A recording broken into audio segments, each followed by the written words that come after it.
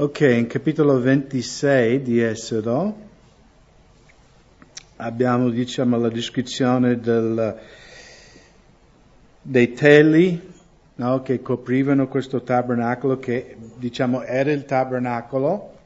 In versetto 1, poi farai il tabernacolo di 10 teli di lino fino, ritorto, di filo colore violaceo, porporina, scarlatto, con dei cherubini artisticamente lavorati. La lunghezza di ogni telo sarà di 28 cubiti e la larghezza di ogni telo di 4 cubiti. I teli avranno tutti la stessa misura. 5 teli saranno uniti assieme e gli altri 5 teli saranno pure uniti assieme. Ok, quindi abbiamo già parlato nel primo studio un po' in generale riguardo il tabernacolo.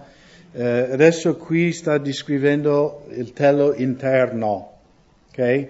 Quindi quando i sacerdoti entravano nel luogo santo era tutto bianco. Okay? Il lino chiaramente è bianco. Qualcuno sa il lino, qui è scritto lino fino, ritorto. Cosa raffigura nella Bibbia il lino fino? La purezza, esatto, la santità. Se girate un po' più avanti in capitolo 28, sempre di Esodo, in versetto 39, abbiamo la descrizione anche dei vestiti di Aarone, il sommo sacerdote.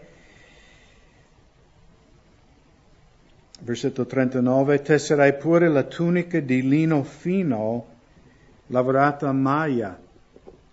Farai un turbante di lino fino e farai una cintura, un lavoro di un ricamatore. E poi in versetto 42 e 43, farai pure loro dei calzoni di lino per coprire la loro nudità.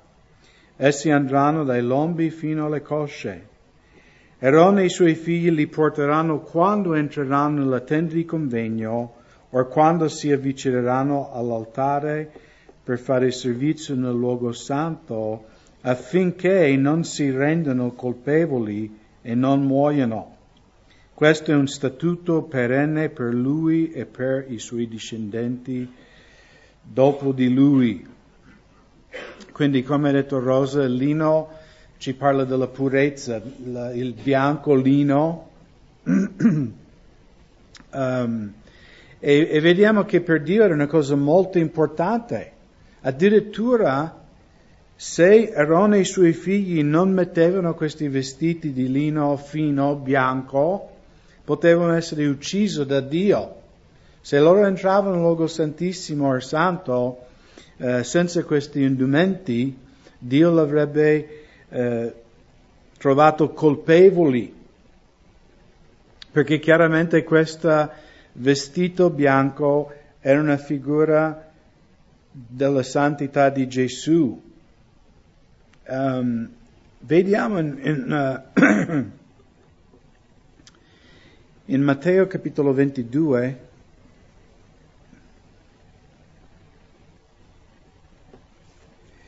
che Gesù racconta una parabola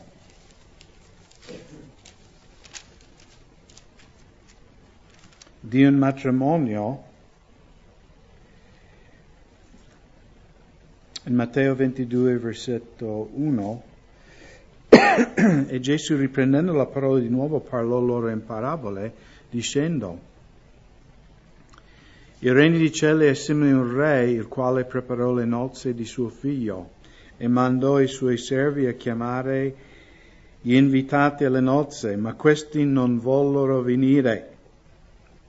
Di nuovo mandò altri servi, dicendo: dite ai invitati: ecco, io ho apparecchiato il mio pranzo, e i miei vitelli, i miei animali ingrassati sono ammazzati, e tutto è pronto, venite alle nozze.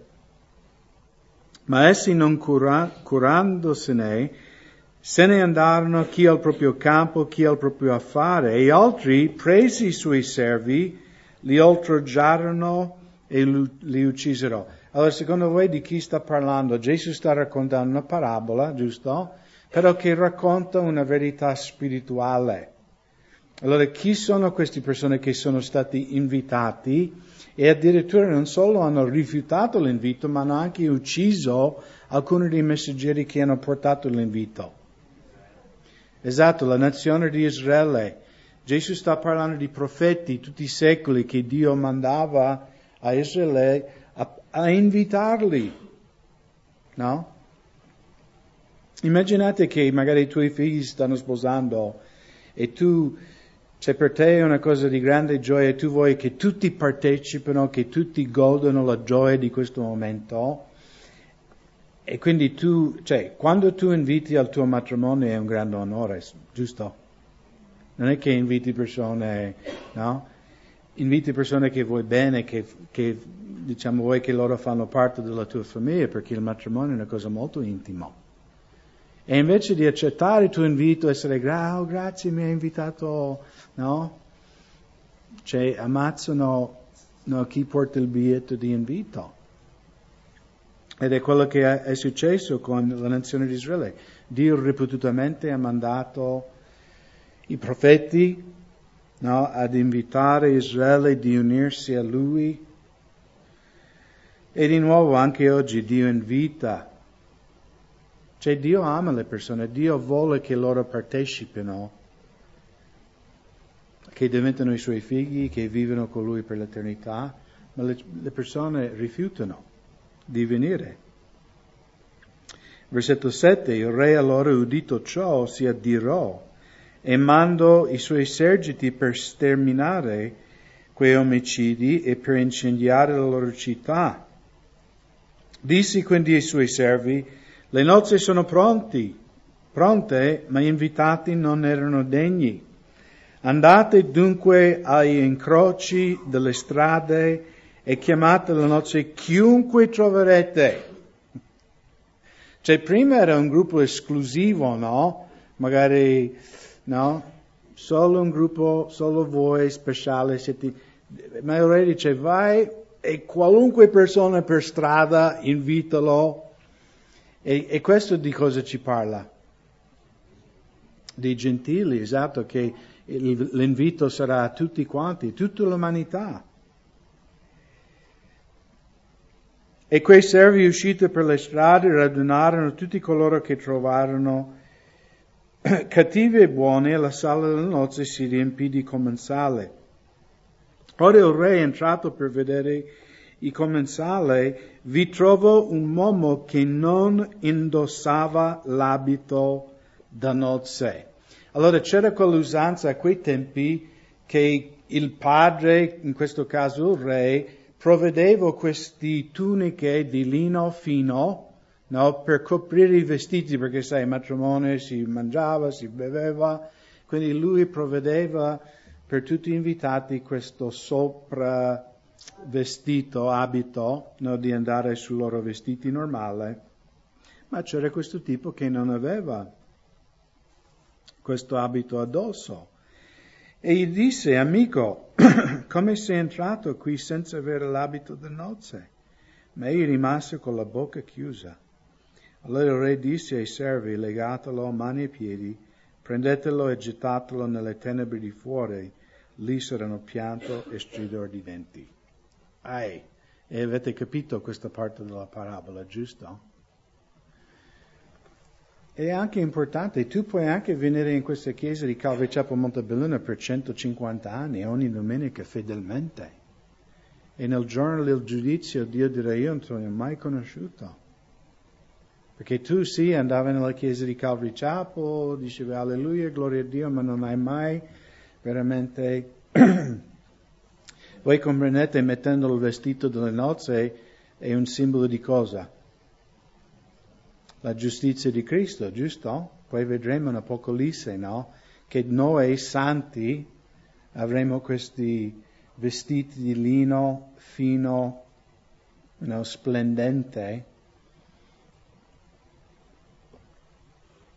E quindi non basta desiderare andare in cielo. Mi piace è bello i canti, è bello la comunione, la gente è simpatica, mi piace venire in chiesa. Ma se non hai quel vestito, non ti troverai bene.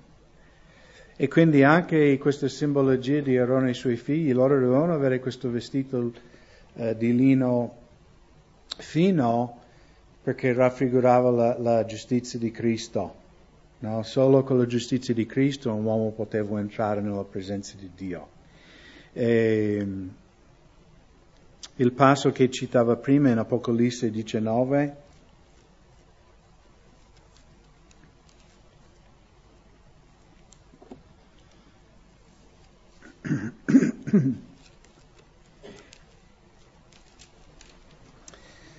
versetto 7, versetto 9.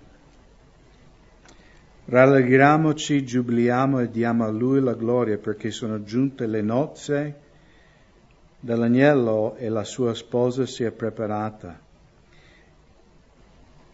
E lei è stata data di essere vestita di lino finissimo, puro e risplendente, poiché il lino finissimo sono le opere giuste dei santi. Quindi vedete che questa parabola parla profeticamente anche del giorno, cioè Dio invita tutte le nozze, Dio invita tutti gli umani a diventare unito, diciamo, in matrimonio con suo figlio Gesù Cristo. E la decisione è noi di ricevere questo invito, di indossare il vestito delle nozze, o dire no, io non mi interessa, non lo voglio. Quindi questo lino del tello interno del tabernacolo rappresentava la purezza, la vita senza peccato di Gesù Cristo. Quindi tornando lì in Esodo 26,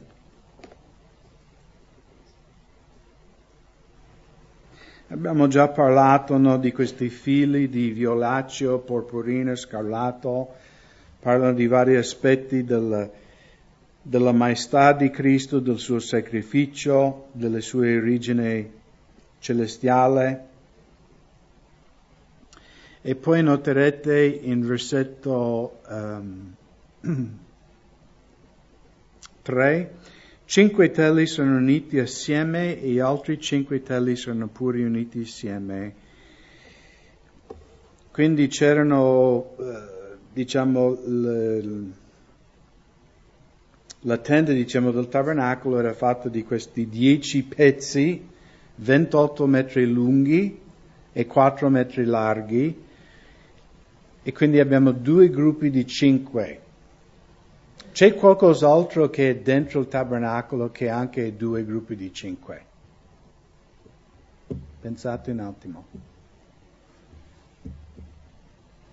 È dentro il luogo santissimo.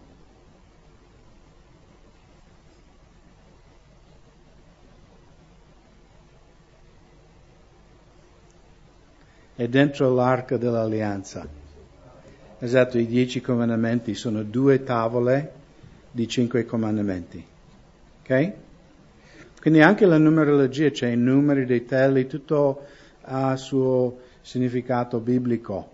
No? Ci parla anche quelli, no? Perché quando il sacerdote entrava lui vedeva tutto questo bianco, la purezza di Dio, la purezza di Cristo, ma anche la purezza della legge di Dio, no? La santità.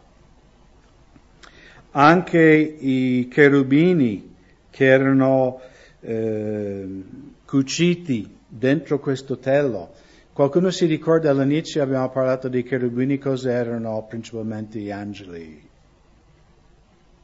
nell'economia di Dio? Cos'era il loro compito principale? Esatto, strumenti di giudizio. Erano anche messaggeri, però maggiormente nella Bibbia erano quelli che eseguivano il giudizio di Dio. E quindi anche lì c'era questo ricordo, no, di questi cherubini che eseguivano la penalità sui 10 comandamenti. Poi in versetto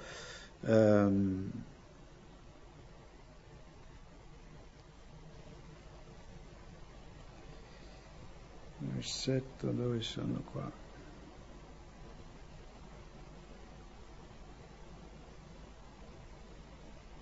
Versetto 7. Farai pure dei teli di pelo di capra per servire da tenda sopra il tabernacolo.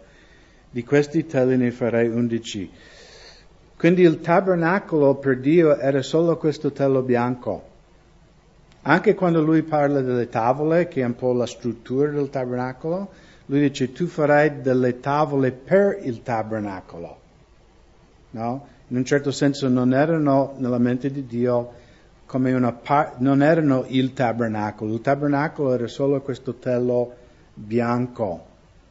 Esternamente c'era questo pelo di capra e poi vediamo in versetto 14, farai pure una copertura per la tenda di pelo di montone tinto di rosso, sopra questo un'altra copertura di peli di tasso. Quindi erano questi vari strati, uno sopra l'altro, sicuramente per la pioggia, anche per tenere la luce fuori.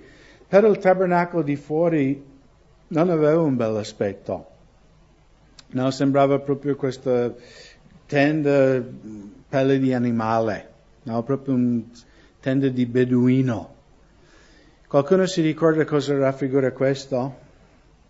Questo aspetto un po' non tanto bello.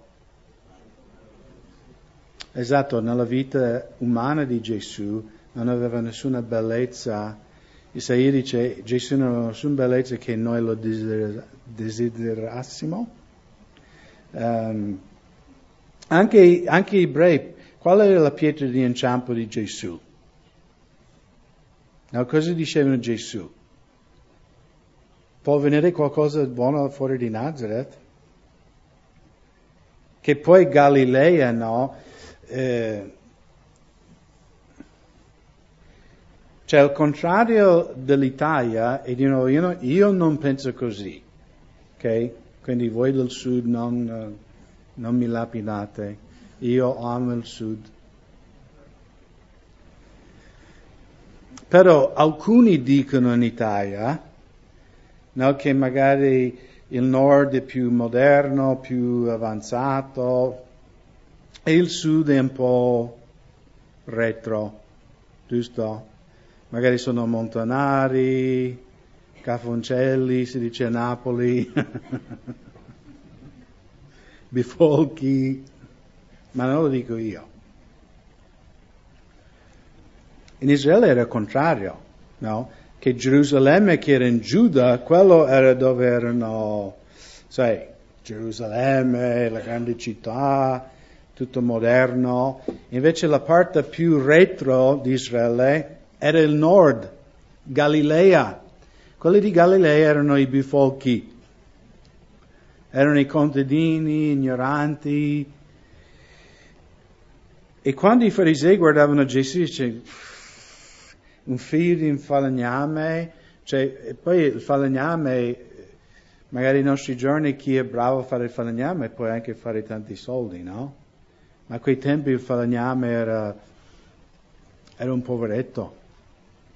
Quindi lui veniva da una famiglia povera, senza fama, da una città malfamata, Nazareth, aveva una brutta nomina, no, della zona della gente più rozzi, no, meno educati. Infatti in Atti la cosa che sorprende i farisei a Gerusalemme è che Pietro, Giovanni e Giacomo erano uomini, cosa dice la Bibbia? Illetterati, non sapevano leggere. Cioè, ma questi non neanche sono pescatori, puzzano di pesci, non sanno neanche leggere. E quindi anche Gesù esternamente, cioè tu dici, no, ma chi è questo? Però dentro di lui era l'unica persona che ha mai vissuto sulla terra senza peccato. E anche il tabernacolo, no? Il tabernacolo era bellissimo dentro.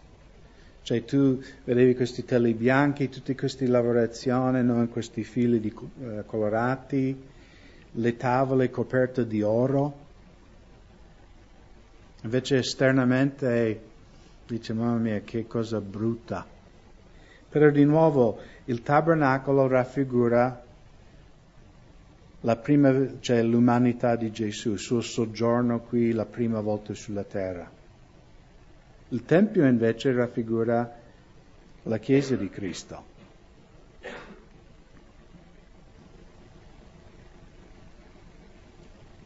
Quindi in versetto 15 farai per il tabernacolo dei assi di legno di acacia messi per ritto. La lunghezza di un asso sarà di 10 cubiti, la sua larghezza 1,5 cubiti.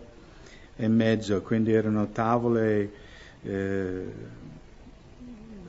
molto grandi. Poi in versetto 29 rivestirai di oro le asse e farai di oro i loro anelli, per i quali passeranno le traverse, e rivestirai di oro le traverse. Quindi di nuovo tutte le tavole, tutte le opere del legno, la struttura del tabernacolo era legno di acacia ricoperto di oro puro. Okay? Ne abbiamo già parlato, no? Legno l'umanità di Cristo, l'oro la divinità di Cristo.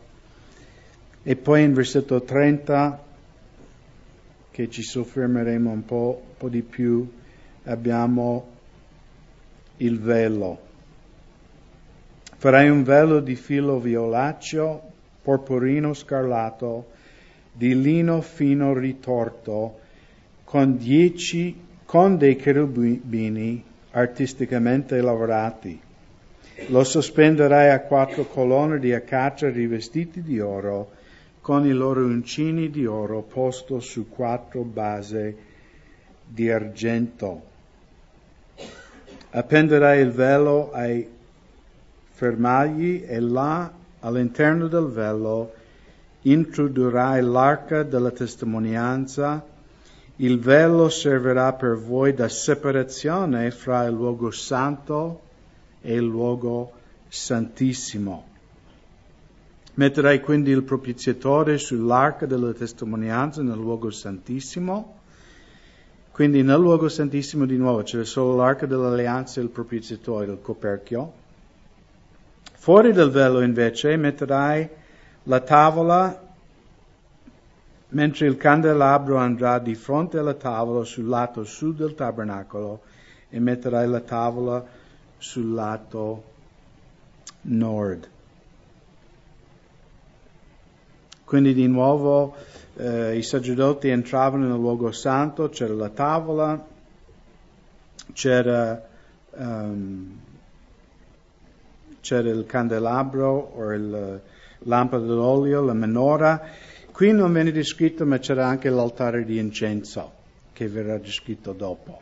Quindi c'erano 3 cose, nel luogo santo, e poi c'era questo famoso velo che bloccava l'entrata del luogo santissimo, e dietro questo velo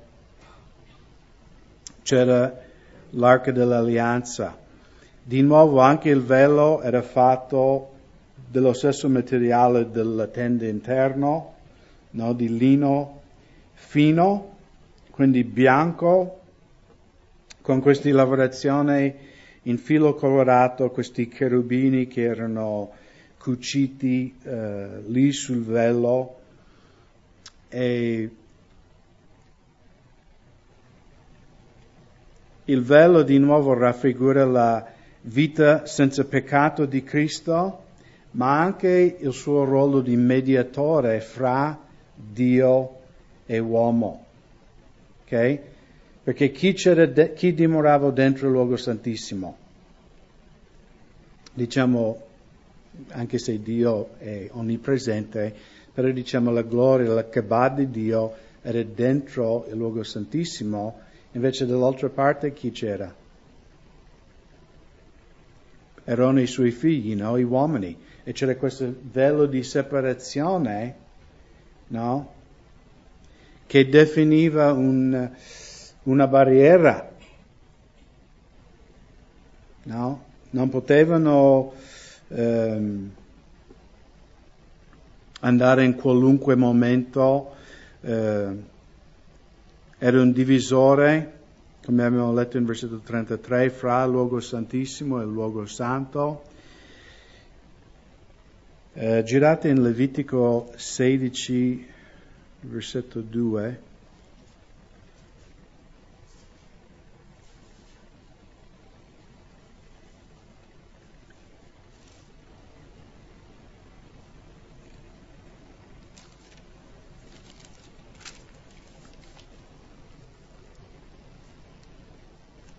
L'Eterno disse a Mosè: parla ad Aarone, tuo fratello, e digli di non entrare in qualsiasi tempo nel santuario, di là del velo, davanti al propiziatorio che è sull'arca, perché non abbia a morire, poiché io apparirò nella nuvola sul propiziatorio. Quando era permesso a Aarone di entrare là? Qualcuno sa?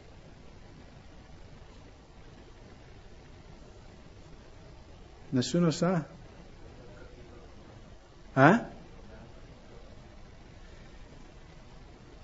Qui Dio avverte Aarone che voi non potete solo entrare nel luogo santissimo quando volete, altrimenti morirete. Quindi quando è l'unico momento che era permesso il sommo sacerdote di entrare nel luogo santissimo? È una delle 7 feste di Israele. Esatto, Yom Kippur, il giorno di espiazione. Okay? Quindi solo un giorno all'anno e solo il sommo sacerdote poteva entrare dentro. E Dio avverte, dice, dire ai tuoi figli che non è che facciamo una sbirciatina a vedere come è fatta quest'arca, no? Perché di nuovo la tenda dovevo dare un messaggio ai sacerdoti che c'è fra il Dio Santo e voi c'è una barriera. C'è qualcosa che voi non potete oltrepassare. Cosa era cuscito sul velo? I cherubini. No? Genesi 3:24. Ricordate quando Dio ha cacciato fuori Adamo e Eva del giardino, dalla sua presenza, cosa ha messo al bordo del giardino? Un cherubino con una spada fiammeggiante per assicurare che l'uomo non cercava di rientrare.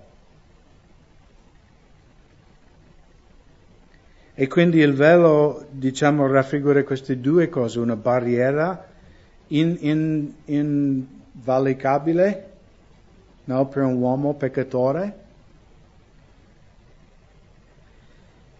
E di nuovo anche Aarone, quando lui entrava nel giorno di espiazione con questo lino bianco, no, questo vestito di lino bianco, era solo perché lui rappresentava Cristo che lui poteva entrare là. E poi c'è tutto un rituale, non c'è tempo questa sera in Levitico, no, lui doveva spargere sangue 7 volte sul velo prima di entrare, doveva fare tutto questo rituale complicatissimo di prepararsi prima di in quell'un giorno entrare dentro. No, offrire questo sangue prima per se stesso e poi per il popolo di Israele. Quindi il velo, mandava un messaggio: Dio è santo, voi siete peccatori, voi non potete oltrepassare qua o sarete uccisi.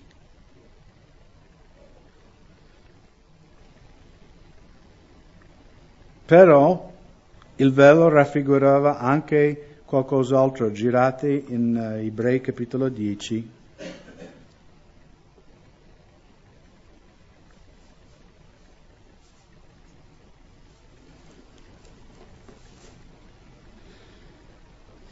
Versetto 19.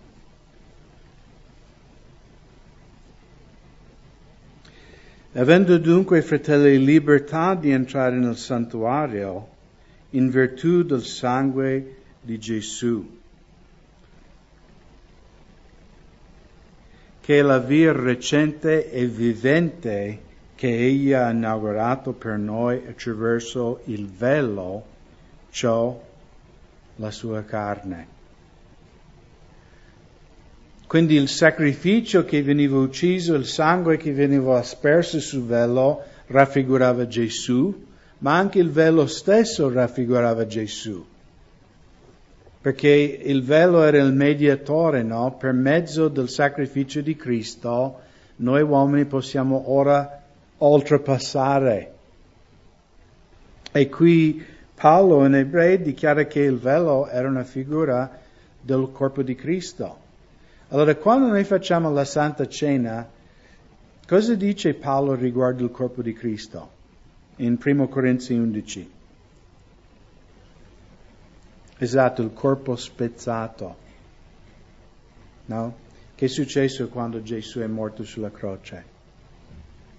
Il velo si spezzò in due.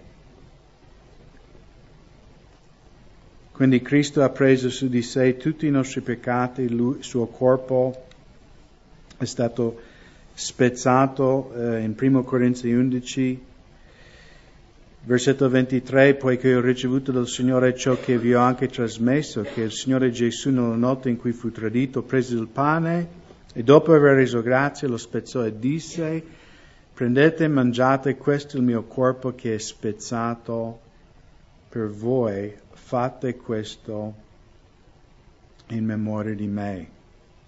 Poi adesso girate in 2 Corinzi capitolo 5.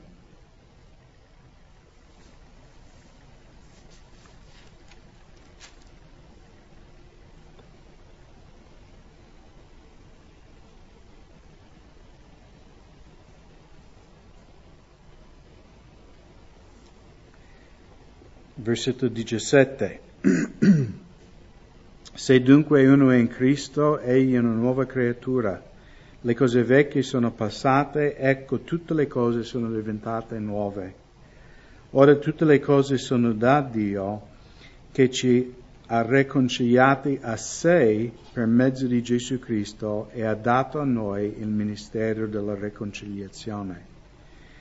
Poiché Dio ha riconciliato a sé il mondo in Cristo, non imputando ai uomini i loro falli, ed ha posto in noi la parola della riconciliazione. Noi dunque facciamo da ambasciatori per Cristo, come se Dio esortasse per mezzo nostro, vi esortiamo per Cristo, siate riconciliati con Dio. Quindi questo è il messaggio del Vangelo che noi portiamo alla gente. Siate riconciliati con Dio. Ok? Dio ha provveduto per voi, per fare la pace con Lui, per essere riconciliati.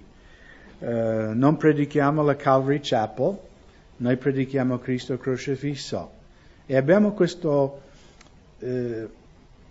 noi credenti non dovremmo vedere la predicazione del Vangelo come un ok, va bene, se Dio ha detto io allora andrò con i fratelli a dare trattati nella piazza, farò questa cosa, la gente mi prenderà in giro, no? Cioè avete mai visto il film Willy Wonka? No? Ma quello vecchio, quello nuovo non è... Quello vecchio, ricordate, i vecchi ricordano. Non quello con Johnny Depp. Quello vecchio. Allora ricordate com'era la cosa che tu potevi entrare nella fabbrica di Willy Wonka? Cosa devi trovare? Esatto, il biglietto d'oro, no? Dentro il cioccolato, no? E c'era gente che era disposta a pagare $1 milione, no? Avere quella cosa di entrare nella fabbrica di Willy Wonka. Allora, fratelli, noi abbiamo una cosa molto meglio del golden ticket, no? Molto meglio. Altro che fabbriche di cioccolato, abbiamo un invito a vivere con Dio in paradiso per sempre. Non dovremmo essere gioiosi di dare questo invito? E se ci prendono per pazzi, così sia. Ma è un privilegio che abbiamo. Noi non stiamo invitando le persone a una cosa brutta, ma la cosa più bella, la cosa più eccellente che loro potranno mai sperimentare. Quindi girate adesso in Matteo capitolo 27.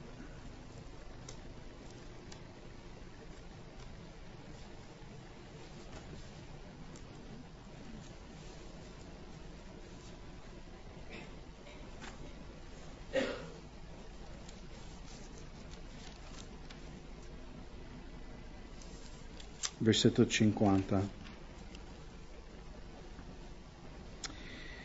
E Gesù, avendo di nuovo gridato con gran voce, rese lo spirito, ed ecco il velo del tempio si squarciò in due, da cima a fondo, la terra tremò e le rocce si spaccarono.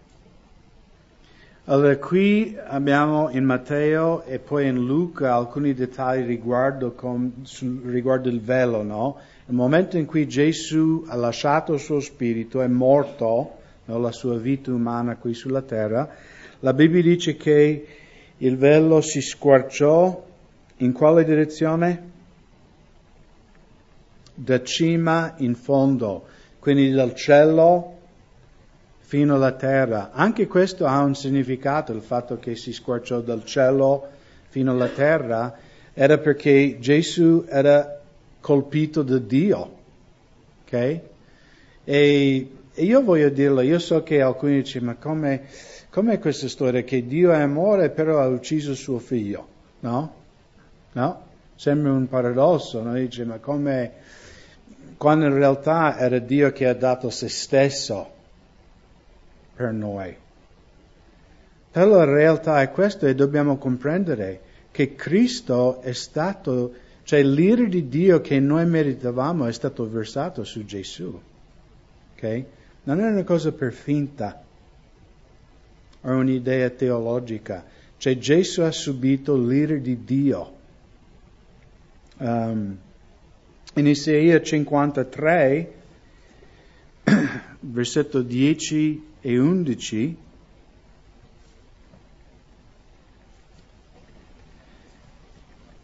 è scritto, ma piacque all'Eterno di percuoterlo, di farlo soffrire. Avendo la sua vita in sacrificio per il peccato, egli vedrà una progenie, prolungherà i suoi giorni e la volontà dell'Eterno prospererà nelle sue mani. Egli vedrà il frutto del travaglio della sua anima e ne sarà soddisfatto. Per la sua conoscenza il giusto, il mio servo renderà giusti molti, perché si caricherà delle loro iniquità. Allora Paolo più o meno dice la stessa cosa in Ebrei capitolo 12, quando lui ha scritto che Gesù, per la gioia che gli era posto davanti, subì il vituperio della croce. E questa è una cosa che io rimango sempre meravigliato.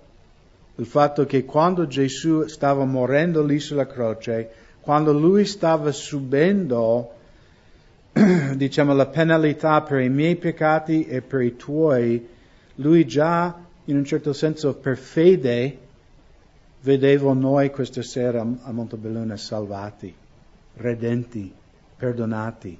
E secondo me Gesù vedeva già in paradiso milioni e milioni di umani che sarebbero salvati attraverso il suo sacrificio. Perciò la Bibbia dice che lui, diciamo, ha avuto gioia anche in quel momento, o anche che il Padre, addirittura qui è scritto che piacque all'Eterno di colpire, no, di percuoterlo, di farlo soffrire. E di nuovo non dobbiamo pensare che Dio è, come si dice, il sadico, puoi dire? Perché alla fine era lui stesso, no? Perché Gesù è Dio, noi crediamo che Gesù è Dio. È come la storia che ho raccontato tante volte, no? Come il giudice che magari c'è un ragazzo davanti condannata, non ha i soldi per pagare il debito, il giudice sentenzia quel ragazzo, dice o 100 giorni in galera o $1,000, e il ragazzo dice io non ho $1,000, non posso pagare quel debito. Allora il giudice toglie il suo vestito, la sua tunica di giudice, scende dal banco di giudice e lui paga i $1,000, no, per riscattare questo ragazzo che poi alla fine è suo figlio. però lui non può pagare come giudici, perché in veste di giudici deve giudicare. Ma in veste di padre lui può pagare il prezzo, diciamo, per i misfatti. Per farci capire un po', per capire, no, come può Dio, no, perché alla fine è stato lui stesso a dare se stesso per noi. E perciò la Bibbia dice che il velo si arrende, no, come in italiano, si squarciò, no, dall'alto in basso. Poi se girate nel Vangelo di Luca,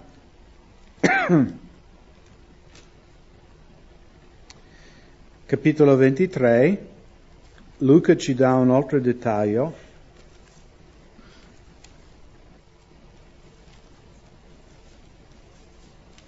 In Luca 23, versetto 42.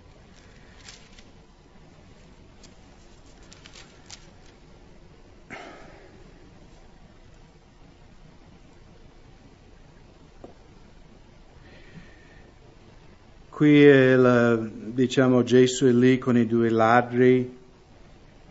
Poi disse a Gesù, versetto 42, Signore, ricordati di me quando verrai nel tuo regno. Allora Gesù gli disse, in verità ti dico, oggi tu sarai con me in paradiso. Era circa l'ora sesta, si fece buio su tutto il paese fino all'ora nona. Quindi da mezzogiorno fino alle 3 di pomeriggio. E il sole si oscurò e la cortina del Tempio si squarciò in mezzo.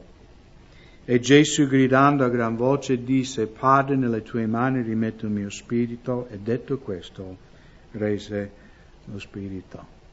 Quindi non solo squarciò dall'alto in basso, ma squarciò esattamente in mezzo. Quindi il velo si aprì proprio in centro, proprio davanti l'arca dell'alleanza e il propiziatorio.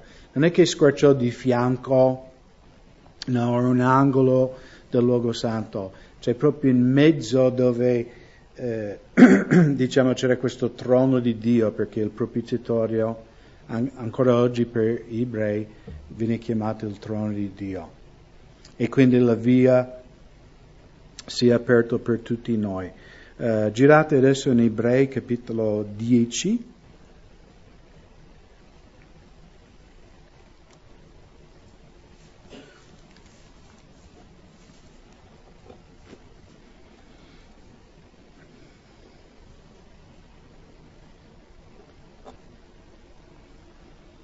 Leggiamo di nuovo versetto 19. Avendo dunque, fratelli, libertà di entrare nel santuario in virtù del sangue di Gesù, che è la via recente e vivente che egli ha inaugurato per noi attraverso il velo, cioè la sua carne.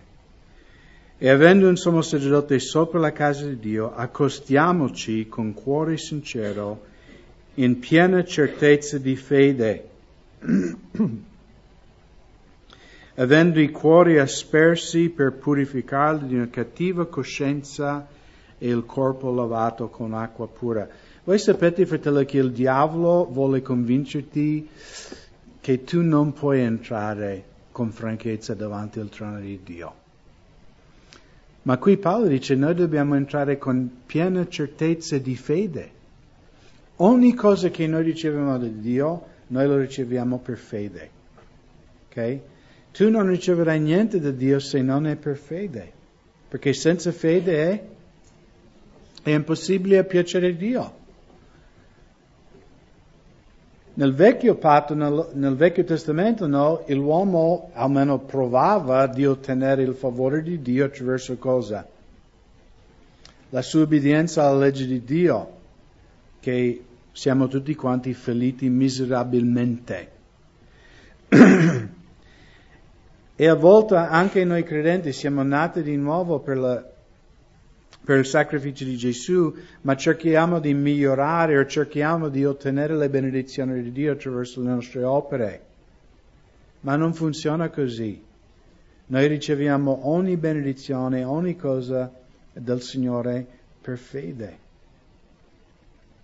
E quindi dobbiamo anche sapere che noi possiamo entrare in qualunque momento nella presenza di Dio, per qualunque problema, qualunque difficoltà. Girate un po' indietro in Ebrei capitolo 4 e leggeremo questo ultimo versetto.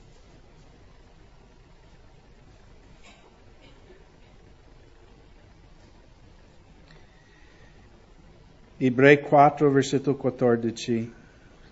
Avendo dunque un gran sommo sacerdote che è passato attraverso i cieli, Gesù, il Figlio di Dio, riteniamo fermamente la nostra confessione.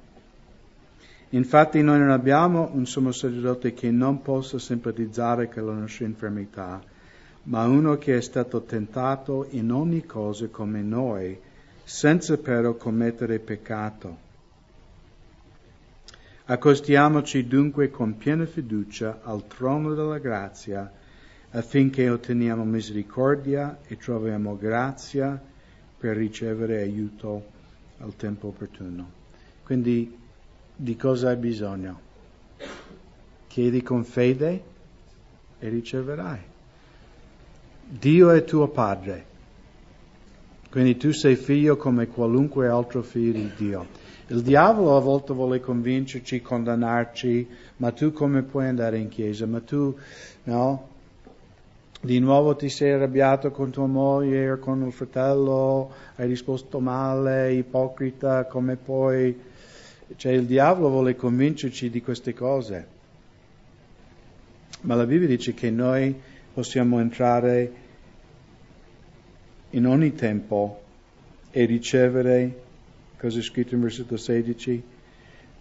Affinché otteniamo misericordia e troviamo grazia per ricevere aiuto al tempo opportuno. Quindi qualunque cosa di cui hai bisogno di saggezza, hai bisogno di intendimento, hai bisogno di guarigione, cosa avete bisogno?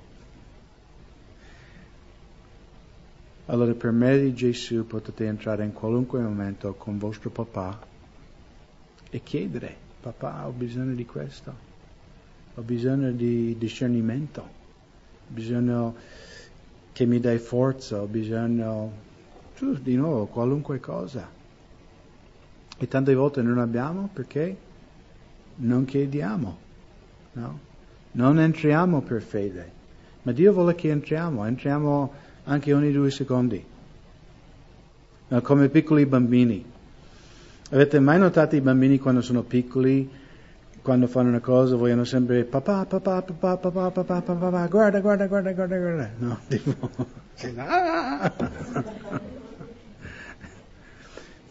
Sono grato che sto arrivando alla fine del mio allevamento di esseri umani. Uno ancora, siamo a metà strada. Però sto guardando avanti con speranza, no? Che tutti saranno fuori per conto loro.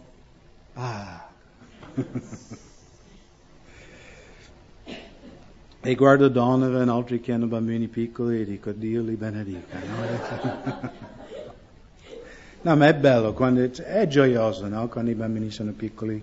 Poi quando diventano teenager, poi sono terribili.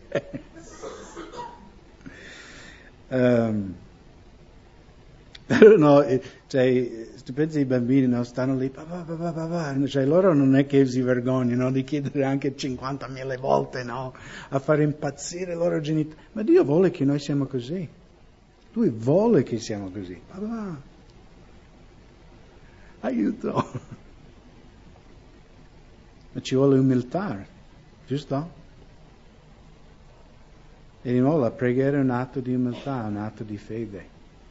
Veniamo a Dio, riconosciamo: Signore, ho bisogno anche oggi della tua misericordia, della tua grazia. E come Brian ha fatto un bellissimo studio sabato lì a Padova, cioè la grazia non è solo quando sbagliamo, Signore, perdonami. La grazia è per quello. Ma la grazia di Dio è la potenza anche di non peccare, di vivere una vita consacrata, una vita separata. Quindi è meglio chiediamo prima, no? Signore, sono tentato, liberami dalla tentazione. Insegnami, Signore, a camminare in vera santità, perché c'è tanta gente che cammina in religiosità, no? Come i farisei, esternamente erano perfetti. Ma cosa ha detto Gesù dei farisei? Dentro cosa c'erano? Esatto, marcio, c'era corpi putride. Ho detto, voi siete come i sepolcri bianchi fuori, che belli, ma dentro siete pieni di ossa di uomini morti. E mai sia che questa sarà la descrizione di Dio di noi, no? Ma che saremo veramente che camminiamo nella luce, no? Lasciamo ogni giorno che la luce espone. Ok, Signore, anche questo. Questo vuol dire camminare nella luce, non vuol dire camminare perfetto, ma lascia che la luce dello Spirito Santo ogni giorno ci purifica e ci porta sempre, più vicino al Signore.